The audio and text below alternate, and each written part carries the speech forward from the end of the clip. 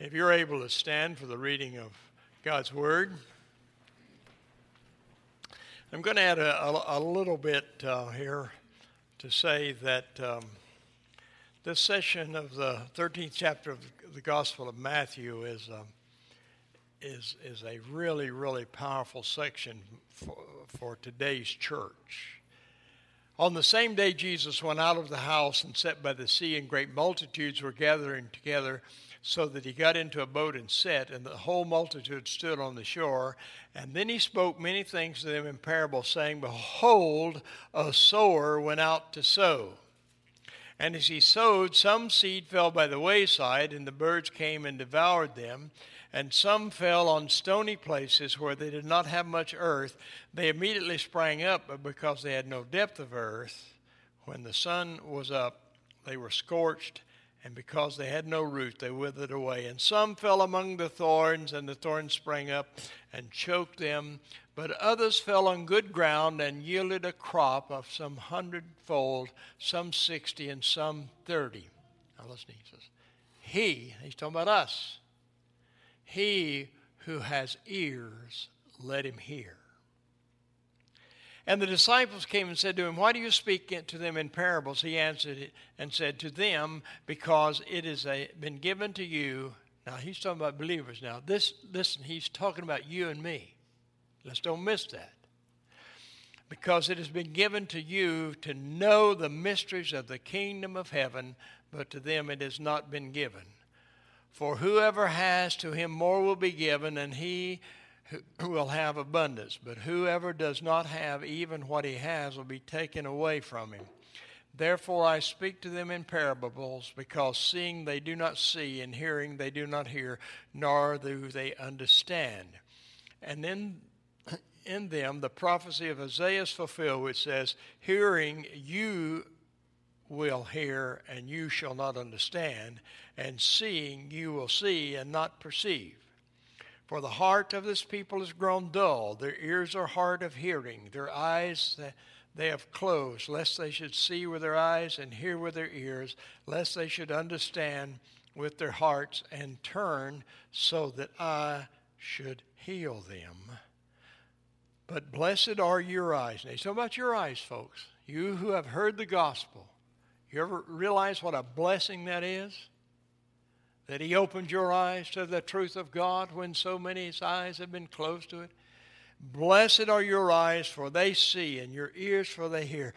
For assuredly I say to you that many prophets and righteous men desired to see what you see and did not see it, and to hear what you hear and did not hear. He's talking, of course, about the great prophets of God in the Old Testament that hungered, these righteous, holy men of God, hungered, desired to see and to hear what you have seen and have heard. Can we praise God for that? Therefore, hear the parable of the sower. When anyone hears the word of the kingdom and does not understand it, then wickedness comes out and snatches it away what was sown in his heart. This is he who receives the seed by the wayside. But he who received the seed on stony places, this is he who hears the word and immediately receives it with joy, yet has no root in himself, but endures for a while. For when tribulation or persecution arises because of the word, immediately he stumbles. Now he who receives the seed among the thorns is he who hears the word, and cares of this world and the deceitfulness of riches choke the word, and he becomes unfruitful. But he who receives the seed on good ground is he who hears the word and understands it, who indeed bears fruit and produces some 100-fold, some 60, and some 30. Thank you. Be seated.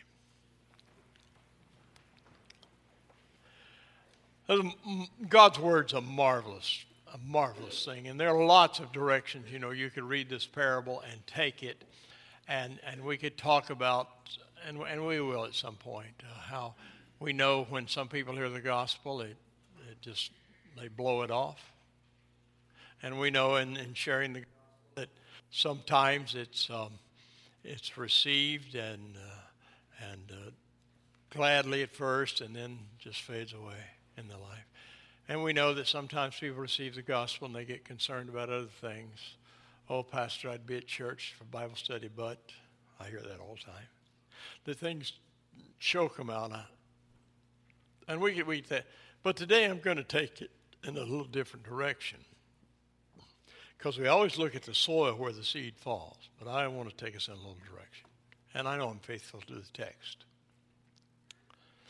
When I was a boy growing up in East Tennessee, I had an uncle that lived, he was married to my mother's sister, who lived at Summitville, Tennessee. Now, I mentioned that one time, and Rick Jennings says, I know exactly where that's at. And on one of his business trips over to Morrison, he went by Summitville, and he made some pictures on his camera and sent them to me of the little church where I used to worship with my aunt. And Uncle S.L. went to a different church than his wife, but that's all right, he went. But every summer, my dad, from the fourth grade on, would put me on the bus in Chattanooga. It was safe enough to do that in those days. And I'd ride the 80 miles or so over to Manchester, and I'd get off the bus, and there'd be Uncle S.L. in his straw hat and overalls in his old International truck waiting on me. And he'd pick me up, and I'd spend all summer with him, helping him on the farm. He had 3 girls and 1 boy, and he needed help because he ran the general store, and he had 2 big farms to operate. And I learned to drive an Oliver Cropmaster at a very early age. It was a wonderful experience being in that home. And I've always said that on my mother's side, my aunties and uncles were like second mamas and daddies. I don't know if you all have ever had that relationship with your aunts and uncles, but I had that. But Uncle S.L. had a brother-in-law named Beasley Gibson. Uncle Beasley, we call him. Funniest guy you ever knew. He should have been on Hee Haw. But we were sitting there at the store early one morning, and I'd come over to help in the fall. And Uncle S.L. and Beasley were getting ready to put out the winter wheat crop. And we were sitting there talking, and they were talking. And finally, Uncle S.L. said, looked over at Uncle Beasley and said, well, Beasley, we got to get moving. Because if you leave the seed in the barn, there won't be a harvest. If you leave the seed in the barn, there won't be a harvest. Well, that's true in terms of farming, isn't it? A while back, I was rummaging through some of my junk, and I found a package of seed. I said, well, I never did plant this, and it's probably too old now. It's not going to do anything. It would have grown some stuff if I'd have put it in the ground. If you leave seed in the barn, there won't be a harvest. That's true spiritually, church. See, I want this church to be a soul-winning church. And the way it becomes a soul-winning church is you become soul-winning disciples. And as I told you last Sunday, that's God's plan for every one of you here.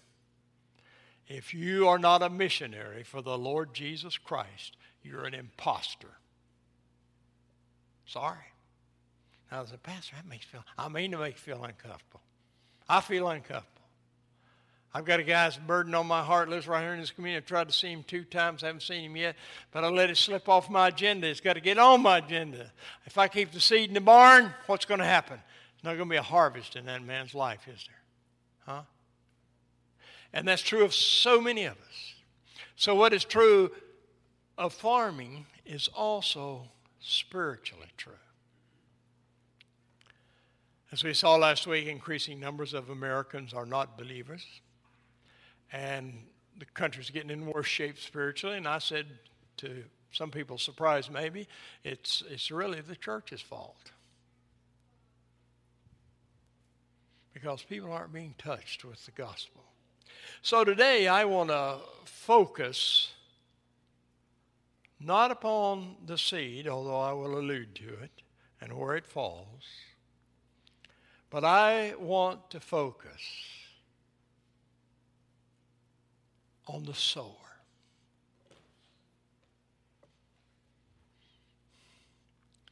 Uncle S.L. had this one hill that was so steep, but he always put wheat on it. We always had to plow it with horses because you couldn't get a tractor up there, and certainly couldn't get his big planting machine in there. So I remember I was about 12 or 13. He took Laney, his son, and I out there, and he gave us a bag full of seed. I think we were planting rye at that time, I believe. But just an old cotton bag with seed. It wasn't one of these turn things. And he took and he showed us how to take our hand and then use our index finger. Some of you all have done this, I know. And sling the seed, and it slings out in a line, covers. It doesn't just go in one spot. And so he taught us how to do that. We're going to have some sessions where we talk about how to plant the seed too, but he taught us how to do that. The sower has the important role to play in bringing in the harvest. You have to cultivate it, yes, but the initial step is with the sower. Regarding the gospel of Jesus Christ and the completion of his ministry, do you know who you are? You are the sower of the seed.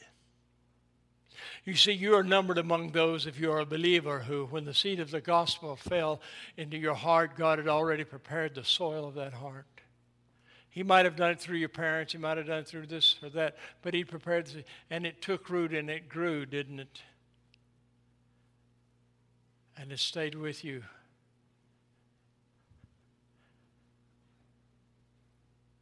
Thank God for those that sowed the gospel. Yes, don't be discouraged when some hear and some do not, when some receive for a moment and it fades away and all of that. You know, Jesus told you it was going to be like that when you witness the gospel to people.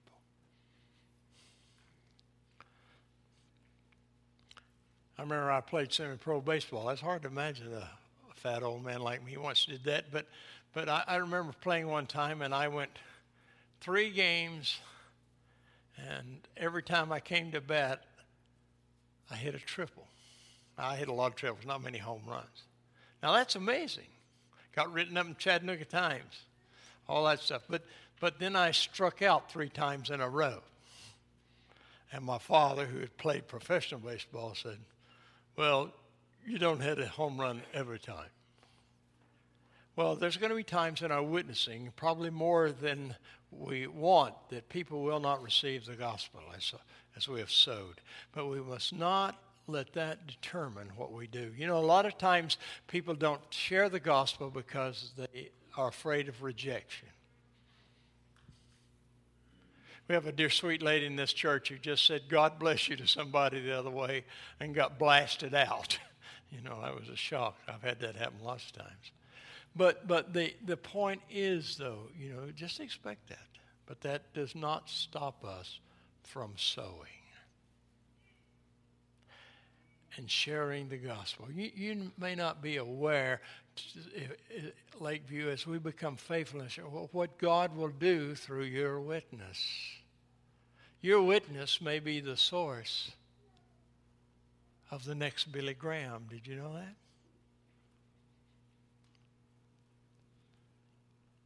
How many ever have heard of Dwight L. Moody? Anybody raise their hand? Dwight L. Moody, greatest evangelist of the 1800s. Led many, many people to Christ before they had the television and all of that. He preached the gospel. He founded a marvelous Christian school in New Hampshire to educate children that couldn't afford to go to school, and founded the great Moody Church, which today, even in the city of Chicago, is still a spiritual lighthouse to the United States. A businessman who ran a shoe store talked to Dwight L. Moody, who was a clerk and a rather rowdy boy at that. And he witnessed Jesus to him. And finally, one day in the shoe store, Dwight L. Moody accepted Jesus as the Savior. Now, it wasn't a great evangelist or a great preacher that led him to the Lord. It was a businessman who was a diligent sower of the seeds of the gospel, who testified to Moody all the Lord had done in his life. You got that testimony. Oh, we heard a great one today. And I've heard it from many of you. All believers have a testimony about the great things God has done in their life and for them. And that's our seed.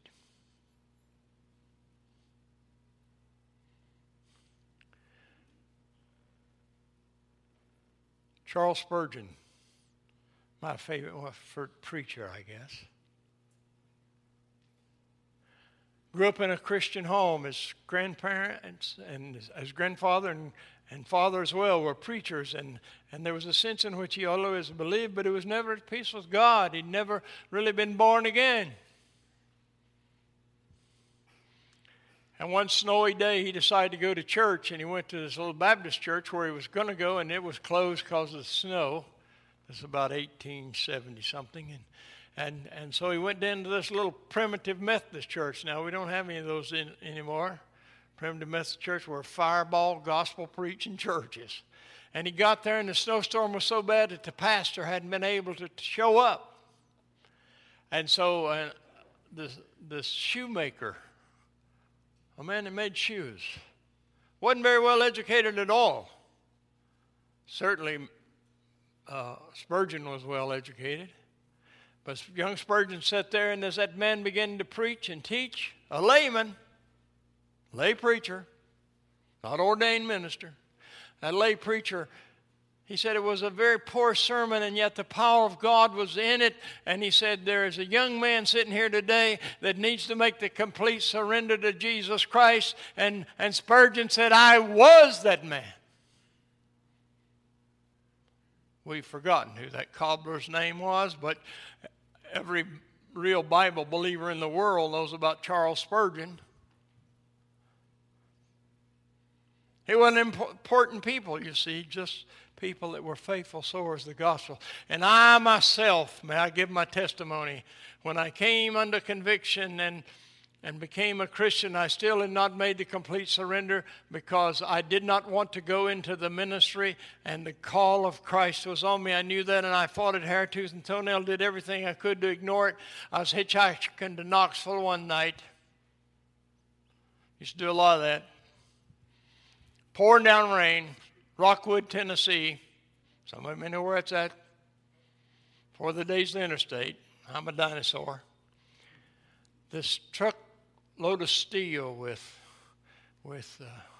Enid, Oklahoma, I think was the name on it. I know it's from Oklahoma. This driver, a Cherokee Indian, invited me in. And he was going all the way to Knoxville. I thought that was the best news I ever had. But that night, the last thing I wanted to talk about was the Lord Jesus Christ. And the only thing that driver wanted to talk about was the Lord Jesus Christ. Are you that kind of person? And I promise you, the young man that got out of that truck on 17th Street in Knoxville, Tennessee, was a very different young man than the one that got into it. Now, I don't know that man's name right now. Praise God. I'm going to be in heaven soon, and I'll know it then, and I'll thank him. You see, the crop will not come in Lakeview. It will not come in Burlington if we, the believers who know Jesus Christ, keep the seed of the gospel in these walls, in the barn, so to speak.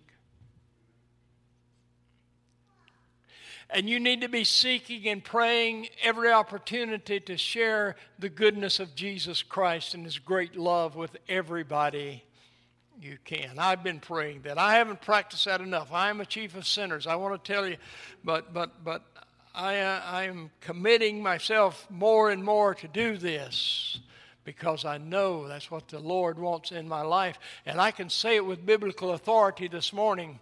That's what He wants in your life. I was telling Brother Ray this morning, this week I had the opportunity to share the gospel twice. Just to give you one quick one. Now, this person will never come to church here. I wish he would. Incidentally, I wish we'd all bring some new believer to this church this year. The largest Presbyterian church, a Bible-believing Presbyterian church in the world, is in Seoul, Korea.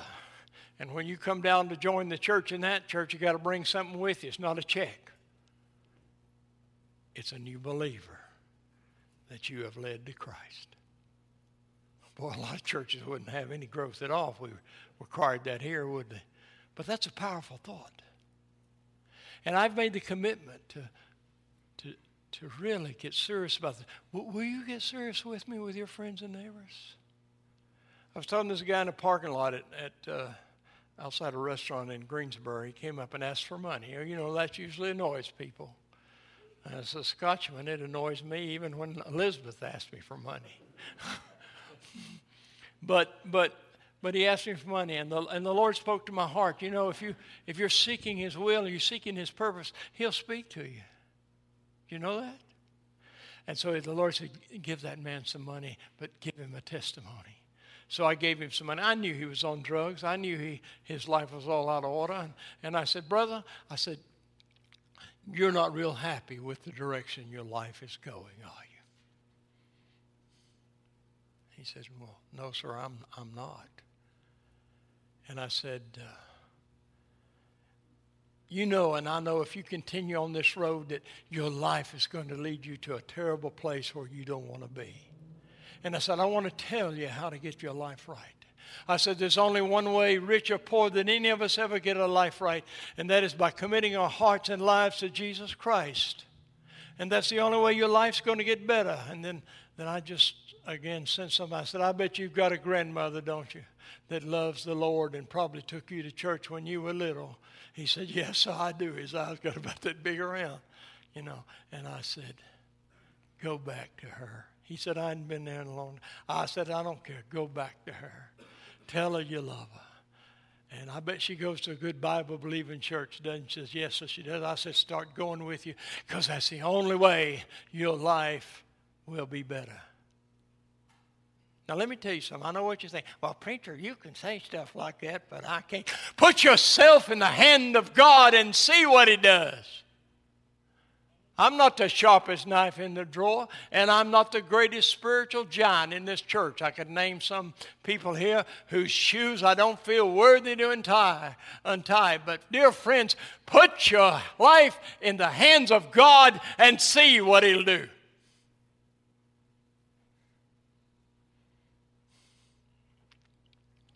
My son Jim gave me a card. He's a nurse, carries it. He had them printed up, paid for them out of his own pocket. And when he senses a person in need of the Lord, he was in a secular hospital. He really doesn't worry about getting fired over this. He's told me that. But he'll pray with them and then share the cards. It's got the Roman road, the Bible's way of telling us how to reach salvation. Incidentally, you're going to get a copy of that next week. In fact, you're going to be offered several copies. We're going to talk about it. But to share the gospel, to spread the seed. Now, I'm going to tell you something. You can keep the blessed seed of the gospel that has come into your life in your personal barn if you want to.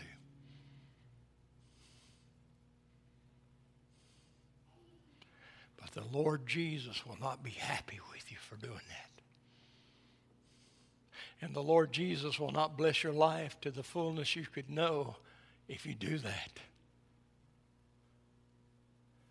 Every person in this room, I trust, has a testimony of what Jesus has done for them. You got that testimony? If you don't have it, come and talk to me. We need to pray.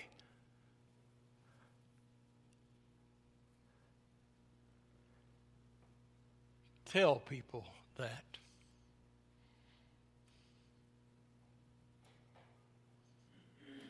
Tell him what the love of Jesus has done for you, and the joy and peace and assurance it's brought into your life, and the comfort it is through good times and bad. Amen. You're going to spread that seed. You're not going to leave it in the barn. Oh, yeah, sometimes people ignore it. Sometimes they get choked out. But here and there, there'll be somebody hear it. And they'll say, Brother Mike, I believe. Help me. And you bring them to church. Now, I don't know how long the Lord's going to leave me here. That's up to him. He might take me home tonight. But as long as they're here, they're going to hear the blessed gospel of Jesus Christ at Lakeview. They're going to know his wonderfulness of his salvation. They're going to know that that gospel is for them if they believe. You know, Ray, you got a tough field, Duke University, but here and there,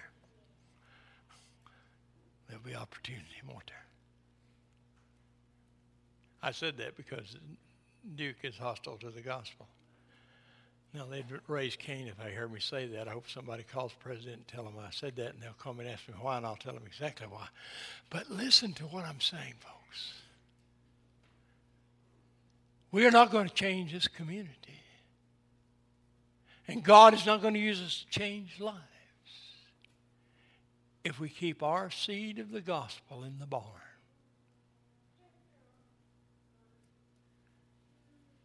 We need to be sowers, not retainers. Sowers of the seed. And as Edith Ann used to say on Laugh-In, whose show Elizabeth's parents wouldn't let her watch, probably for good reason. But Edith Ann was a little girl. I can't even remember the actress's name. But she'd sit in a rocking chair and she'd tell something. Well, that's all I've got to say about that. Well, I'd be lying if I said that's all I've got to say about that. But that's all I've got to say about that today. God bless you.